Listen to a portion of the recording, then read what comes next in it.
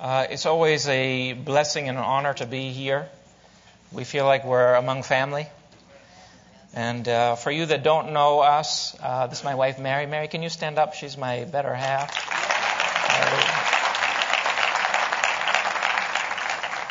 My folks are also here tonight. Thank you, Mom and Dad. Hallelujah.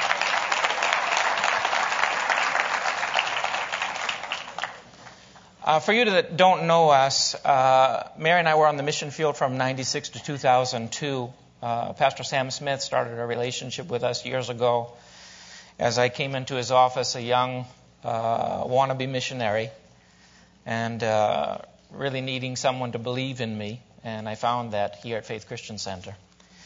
After about 6 years on the mission field, many wonderful things had occurred. Mary and I were struggling in our marriage. We came off the mission field. And Faith Christian Center was one of the few churches that stood with us. And we came through that wilderness period, praise the Lord. And now the Lord is doing amazing things again in Africa, this time with a healthy marriage. And so I'm really honored and privileged to be able to be here with Pastor John and Anita. They've been such a blessing in our lives. Our relationship is deepening. Also for some of you in this congregation who talk about, the fact that you pray for us and some financially support us as well as just the funds that come through the church. Last time I was here last year, I ended up preaching so long that I didn't show our video. And I'm tempted to do the same thing again tonight, but I think we owe it to the people in Botswana to show you what you're actually helping us to accomplish. So we'd like to show you about a 10-minute video and then share the Word of God with you. So I think we can. It's pretty much self-explanatory.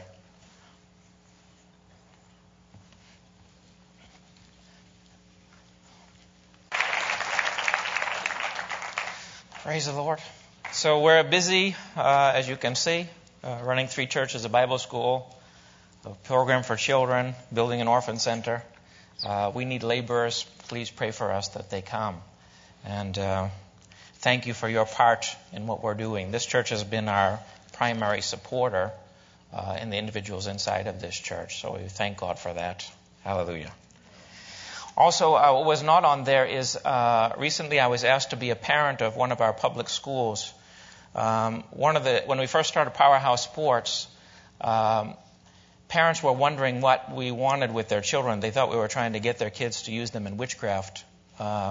So it took us about a year to gain credibility with parents and even a little bit longer with the school. Children would be threatened with beatings if they attended our after-school programs. But now the school has asked me to be the parent of the school, which means every Friday I preach to 760 kids and all the teachers.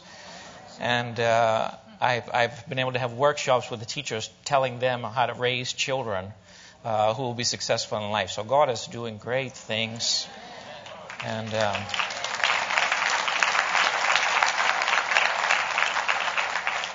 we praise the Lord for that. Amen. Let's pray and see where God takes us tonight. Father, we thank you for the opportunity to come before you. We thank you that in your presence is joy. We pray that you lead us and guide us into the truths of your word tonight, that we would be forever changed. Lord, we ask you to speak to us a word in due season. We recognize, Lord, that we are part of your plan, your end time plan. We pray, Lord, that you give us grace to hear and grace to communicate. Lord, lift us, challenge us, and change us. We don't want to be the same. So we ask you to draw us by your Spirit. In Jesus' name, amen. If you turn with me in your Bible to the book of 3 John.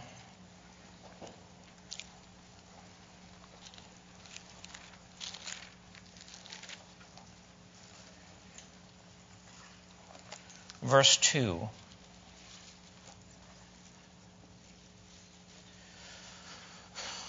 Historically, we know that John the Apostle was the last of the original 12 apostles, and this letter that he wrote was probably towards the end of his life. And so John had the opportunity to see the church and people in the church for many years.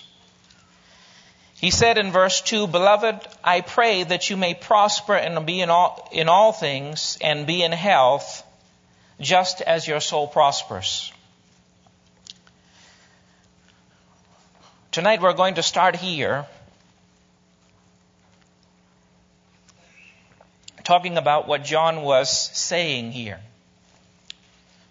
John said that he prayed, or he wished, or he desired, in line with the Spirit of God, that people would prosper in all things and be in health even as their soul prospered.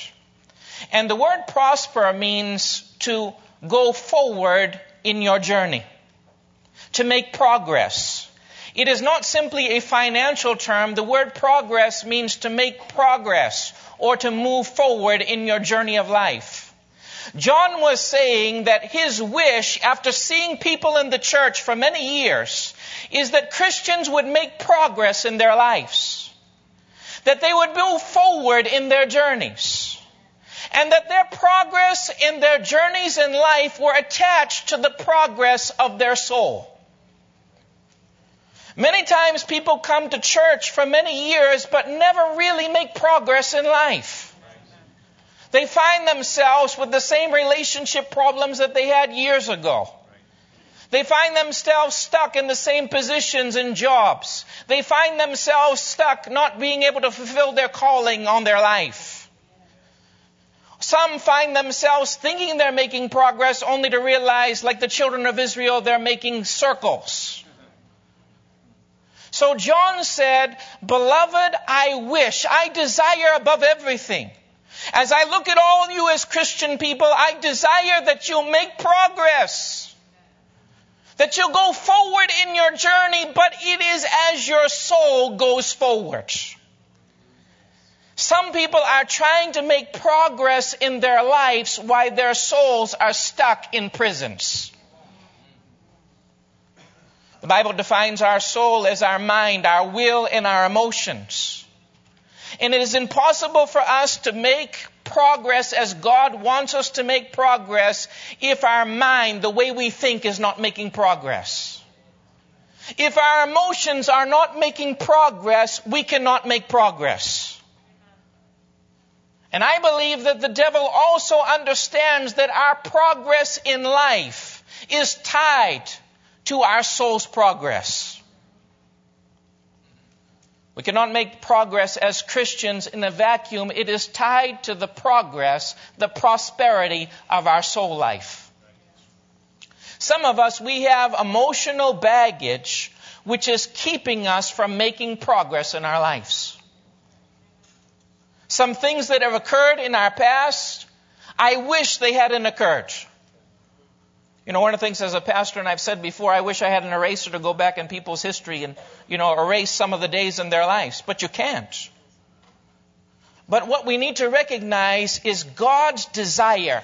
His overwhelming desire is that we would make progress. Amen. And there is a formula for making progress. And that formula is, as my soul makes progress, I will make progress. As my emotions make progress, I will make progress. As my mind makes progress, I will make progress. As my will makes progress, I will make progress. And I want to have a testimony, and I know you do. When we come back a year from now, we can say, we made progress. Hallelujah. In my relationship with my wife, I want to be continuing to make progress. In our areas of ministry, I want to make progress. I want to make progress in my life, and it is tied to the progress of my soul. Sometimes people are wondering, why am I not making any progress in my life? And sometimes it doesn't take very long just listening to what people are saying to be able to pinpoint and say, the reason you're not making progress is there's an issue in your soul. There's something that someone did. There's something that someone said. There's something that someone didn't say or didn't do that's holding you from making progress. And it's time for you to decide, I am going to make progress in my life.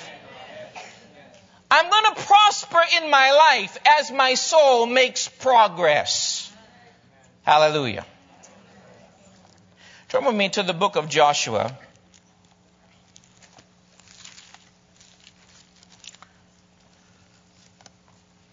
Joshua was a guy that made progress. Hallelujah. He made progress where others failed to make progress. And he was key to helping others make progress in their life. See, one thing that we need to understand is that my progress is somehow tied to other people's progress. In other words, God doesn't want me to make progress by myself. He wants my progress to affect other people's progress. So Joshua's progress in his life affected a whole nation. His attitudes, the way he viewed life, the way he thought was contagious, and it helped other people to make progress. He helped them to change mindsets and belief systems because they were first of all embedded in him. But in order to make progress, let me just remind you what God here said to Joshua. Joshua chapter 1, verse 3. Every place that the sole of your foot will tread upon, I have given you, as I said to Moses. Verse 5. No man shall be able to stand before you all the days of your life. As I was with Moses, so I will be with you. I will not leave you or forsake you. Now we have this same promise in the New Testament. Jesus said, I will not leave you or forsake you. He promises that he's always going to be with us. But one thing that we must understand, having the Lord with us is not simply the key to making progress. In other words, having God's presence is not enough. He said to Joshua, Joshua, you're going to have to be strong and of good courage.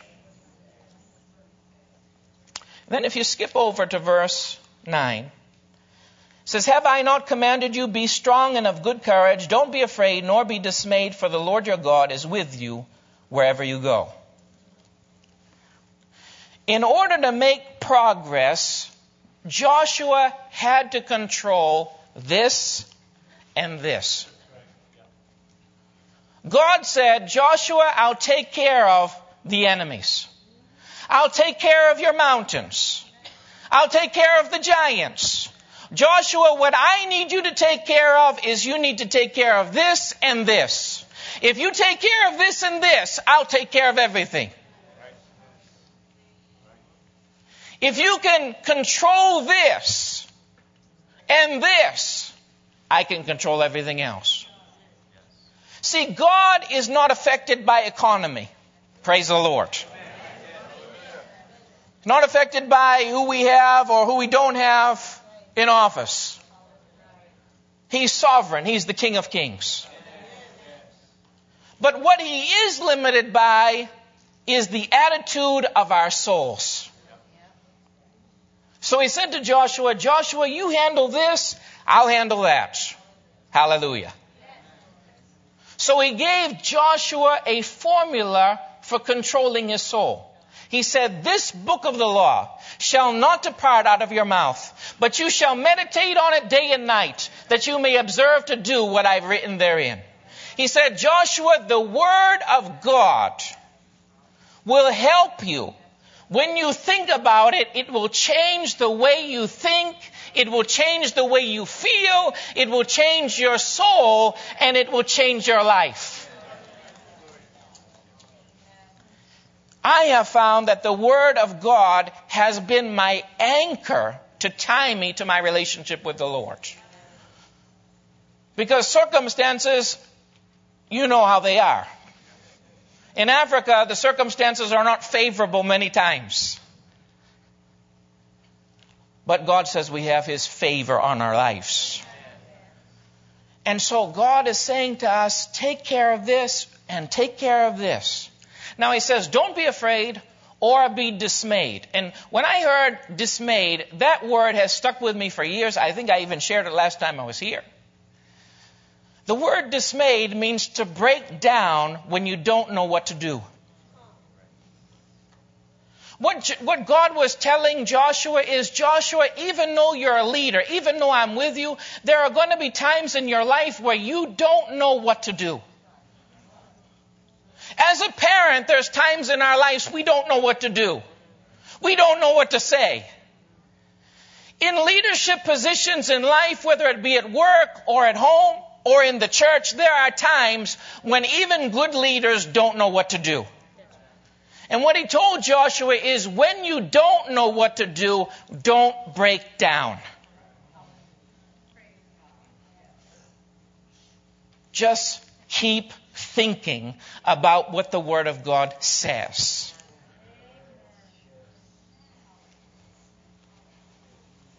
And when that happens, God will stand up. Hallelujah. Turn with me to the book of Genesis. We're going to switch gears a little bit.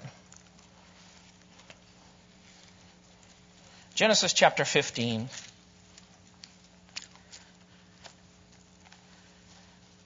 I want to encourage you and challenge you before we're finished. Genesis chapter 15. I'm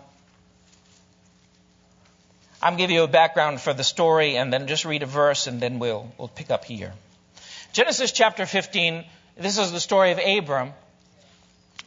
And Abram is having no child at this point and basically complaining. And so, let's look at verse 3. Then Abraham said, "Look, you have given me no offspring. Indeed, one born in my house is my heir. And behold, the word of the Lord came to him, saying, This one shall not be your heir, but one who comes from your own body. Then he brought him outside and said, Look now toward heaven and count the stars if you're able to number them. And he said to him, So shall your descendants be. And he believed in the Lord, and it was accounted to him for righteousness." You know, God with Abram had a problem with Abram. Abram's problem was he thought too small. He didn't have anything, didn't have a child, so he said, "Give me one." And God said, "I'm not interested in giving you one. But Abram, you've got to change your focus. You've got to get outside of your tent and you've got to change what you're looking at." Because sometimes some of us, we are stuck in our souls because we just keep living and reliving our tent experience. In the tent, Abram and Sarah probably had talked and moaned and groaned about having no children. So God had to say, "Come outside and look up at the stars of heaven. Because my plan for you is much bigger than you think." See, God's plan for your life, not just my life, is significant. It's for you to be a person of influence in your generation. You know, I remember years ago someone came to Bible school and said, when you were born, 300 million sperm cells rushed for that egg and you won. Hallelujah. You were born a winner, not a loser.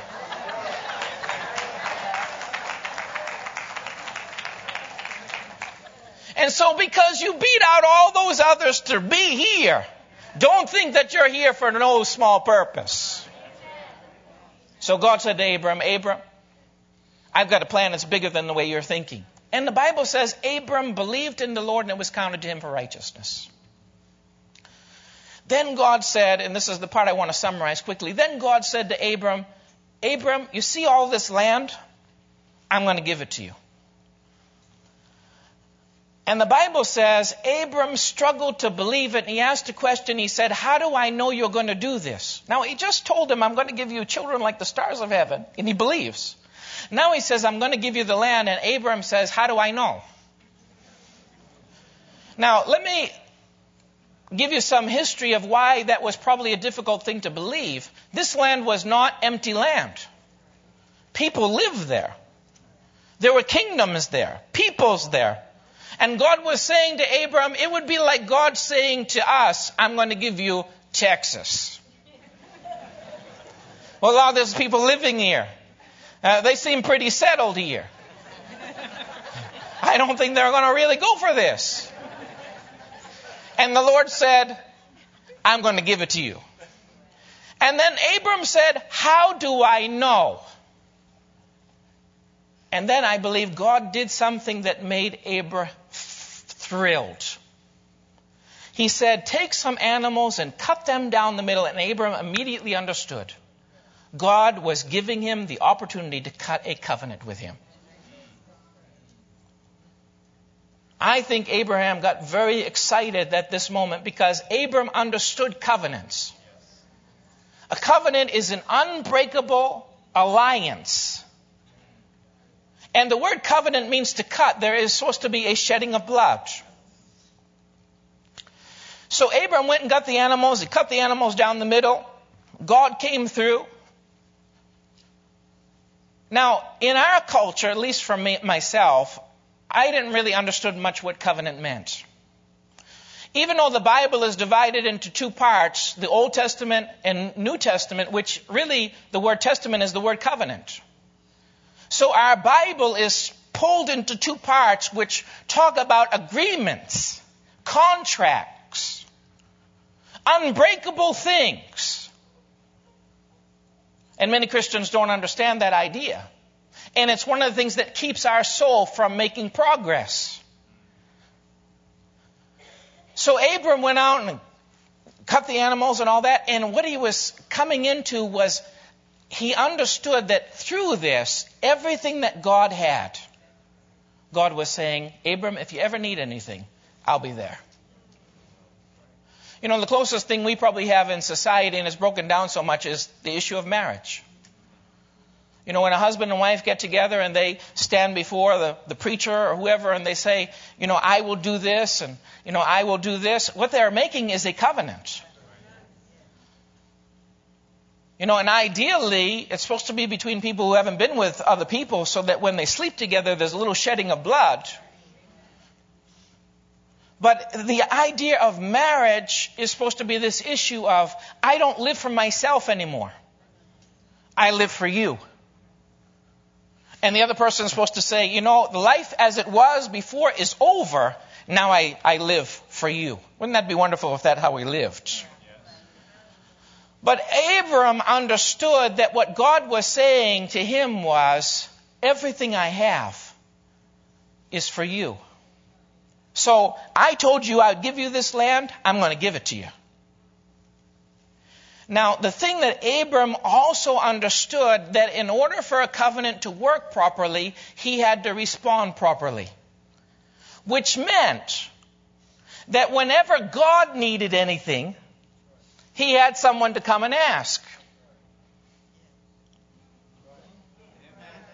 In other words, because we are in a covenant relationship with God, what that means is when I pray, he has to answer me. But when he asks for something from me, I'm going to answer him. That's it. See, there are a lot of Christians who want God to answer them, but when God asks them for something, they say, whoa, you're asking too much. When we have financial problems, at least in Africa, I don't know how it is here, because I lived there. We have people in our church that when they have financial problems, they want to reach their hands into God's pockets. But when God takes his hand and wants to reach it into their pockets, they run. No, you're asking too much. Do I have to give? Do you understand covenant? Covenant means if he asks me for something and I say yes, when I ask him for something, he'll say yes. But we've got many people who misunderstand and put God into kind of a slot machine kind of relationship. The methods of getting God to answer prayer don't work in a vacuum. They work in a life which also when God asks us for something, we say, yes, Lord, here I am.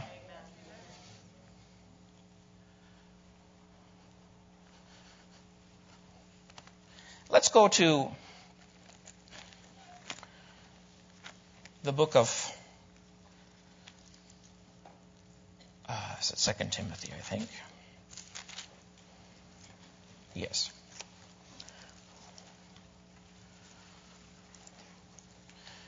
Second Timothy chapter 3. It says, "But know this, that in the last days perilous times will come." This word perilous is sometimes translated dangerous times will come in the last days. And the word perilous, it comes from a Greek word that has the idea of also losing strength. And it has the idea of relaxing. In other words, what it's saying, Paul is writing to Timothy saying, in the last days, dangerous times are going to come because Christians, the church, is going to lose its strength. They're going to lose its strength because they begin to relax.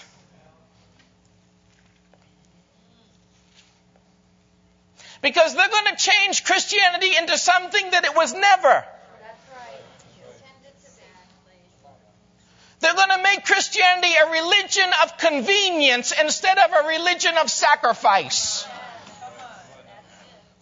They're going to make it a part-time, add-on situation rather than this is my life. Perilous times will come. Times when the church loses its strength. When Christians relax. And listen to what will happen. For they will be lovers of themselves. Lovers of money. And the list goes on. But even in the first two, it says, these times will come when the church comes into a dangerous time because instead of loving others, they'll love themselves. Instead of seeing money as a way to bless and bring blessing into the world, they'll love it and hoard it. And it will be a time when the church loses its strength. We are in dangerous times, brothers and sisters. In Africa, the church is in dangerous times because what they're hearing has caused some of them to relax. Jesus said, if you're going to follow me, you're going to have to deny yourself, not love yourself. Self-denial is one of the keys to being successful, to making progress in your life. The Bible says, if you love your life, you'll lose it. But if you lose your life, you'll save it.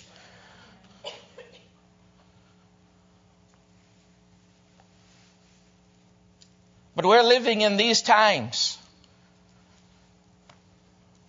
I have the privilege and also sometimes the burden of traveling and seeing Christians in different places who have relaxed their hold, who have lost their potency, who have become confused about what Christianity is. Turn with me to Jude.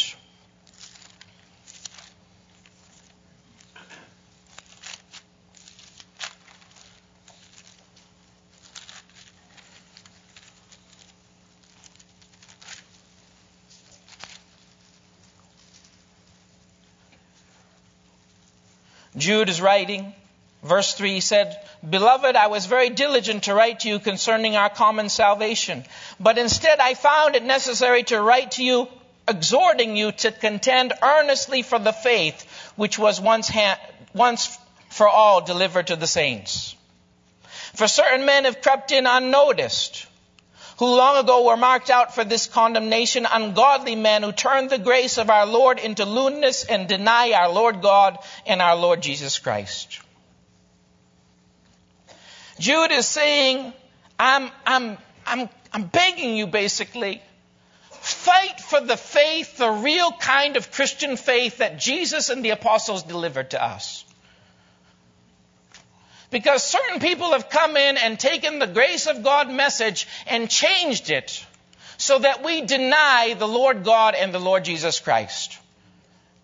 You understand what I'm saying? Deny. In other words, when He asks us to do something, we say no. Not to deny God, not to deny Jesus, but to deny the Lord God and the Lord Jesus. There's a difference. The devil doesn't mind if you have a God. He doesn't mind if you have a Jesus, as long as you don't have a Lord in your life. Because in order to be born again, you have to say, Jesus is Lord. Jesus is my boss. He's my master. I have given up calling the shots. Someone else is telling me what to do. He's telling me to love my enemies. I don't want to, but because He's my Lord, I will. He's telling me to lay my life down. I may not feel like it, because He's my Lord, I will. The feelings will follow. You know, if you go back to Genesis chapter 3, you'll notice that when the devil came, it says, and the Lord God commanded, and the Lord God did this, and the Lord God did that. And when the devil came, he said, did God say? You know what he left out? Lord. And immediately after the devil leaves, it picks up this statement about Lord again. In other words, the devil doesn't mind if you have a God, if you have a Jesus, as long as He's not your boss. Because if He's not your Lord, that means that you can do whatever you want to do, whenever you want to do it, and that will not make an impact on the world. And you will not make progress as God wants you to make progress. Covenant is about this understanding that what I have is His. What He has is mine. My life is not my own. So when He says He needs me, I say, here I am.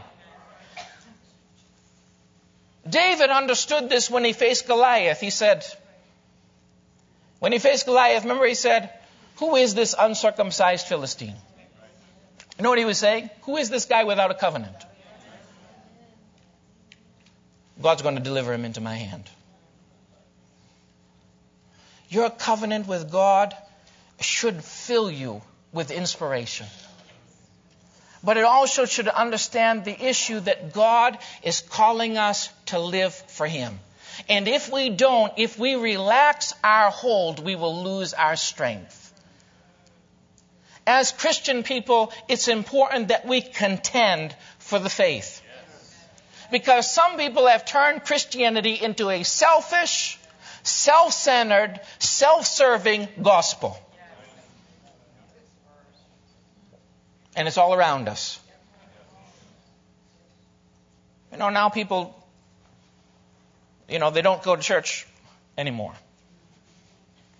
Because they don't have to. It doesn't matter that it says it. People choose what they want. And do what they want, when they want, how they want. And that is not lordship.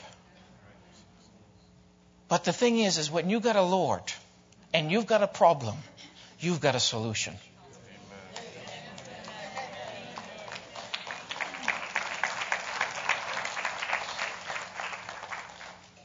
I have had the privilege of seeing many people healed. Blind people, deaf people, cancers, all kinds of things. And I'm excited about that. I love that. But one of the things the Bible says in the book of 2 Corinthians, it says, your body is for the Lord and the Lord is for your body. In other words, what the Lord says first is, I want it, and then I'll be for it. Now, by God's grace, many times He does things and He takes us where we're at and He heals us. Praise the Lord. But He wants us to come to an understanding that we are not our own. We have been bought with a price. And trying to save our lives is what is killing us. Trying to protect ourselves from the cross is what is killing us. Jesus said you're going to have to deny yourself. You're going to have to take up your cross and you're going to have to follow Him. And what He was saying is people are going to hurt you along the way. Don't be surprised, even in the church, that people say things and do things to hurt you. That is part of your package.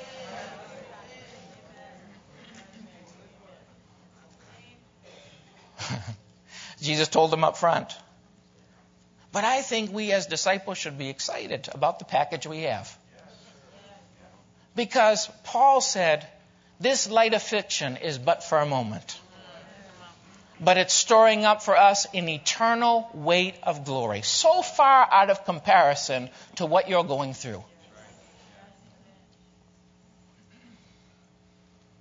And if we will live the life, we will find that God is an ever-present help in time of trouble. I feel like sometimes God says to me, when I ask Him for something, He says, well, I asked you. I say, okay, I'll get that right. And He says, okay, now I'll take care of that. It is not a one-sided relationship. Jesus saved us by dying. That cost Him everything. But after death comes resurrection.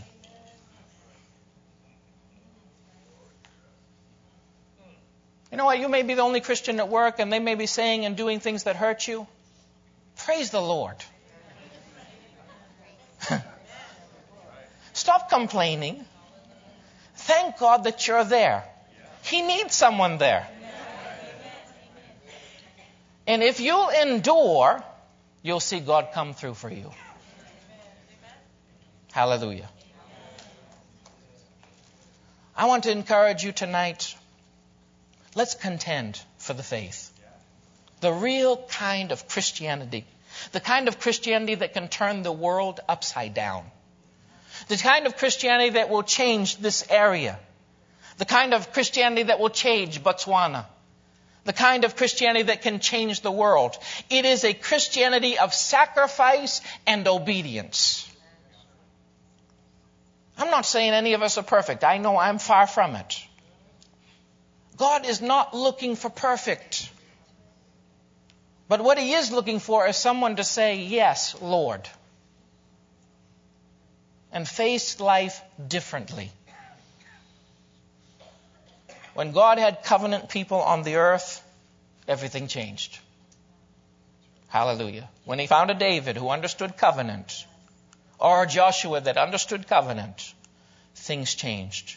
And those things can change in my life and in your life. Hallelujah. We are in the last days.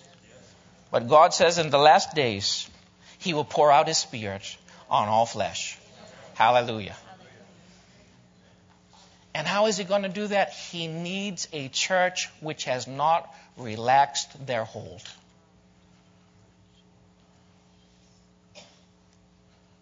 Let me encourage you, if you know other believers who have relaxed their hold and are just coasting, lovingly tell them God needs them.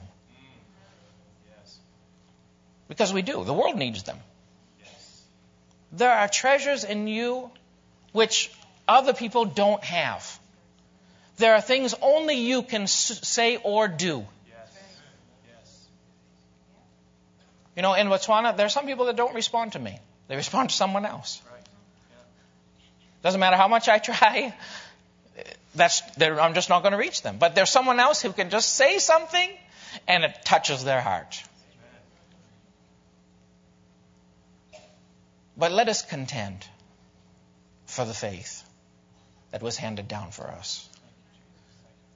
And let us see how we can make progress. Hallelujah. Even as our soul makes progress. Thank God you're in a good church. Praise the Lord for that. But you know, if some of us would give a little bit more, you know, and change our perspective a little bit more, this whole area could be turned upside down. Hallelujah. Pastor John?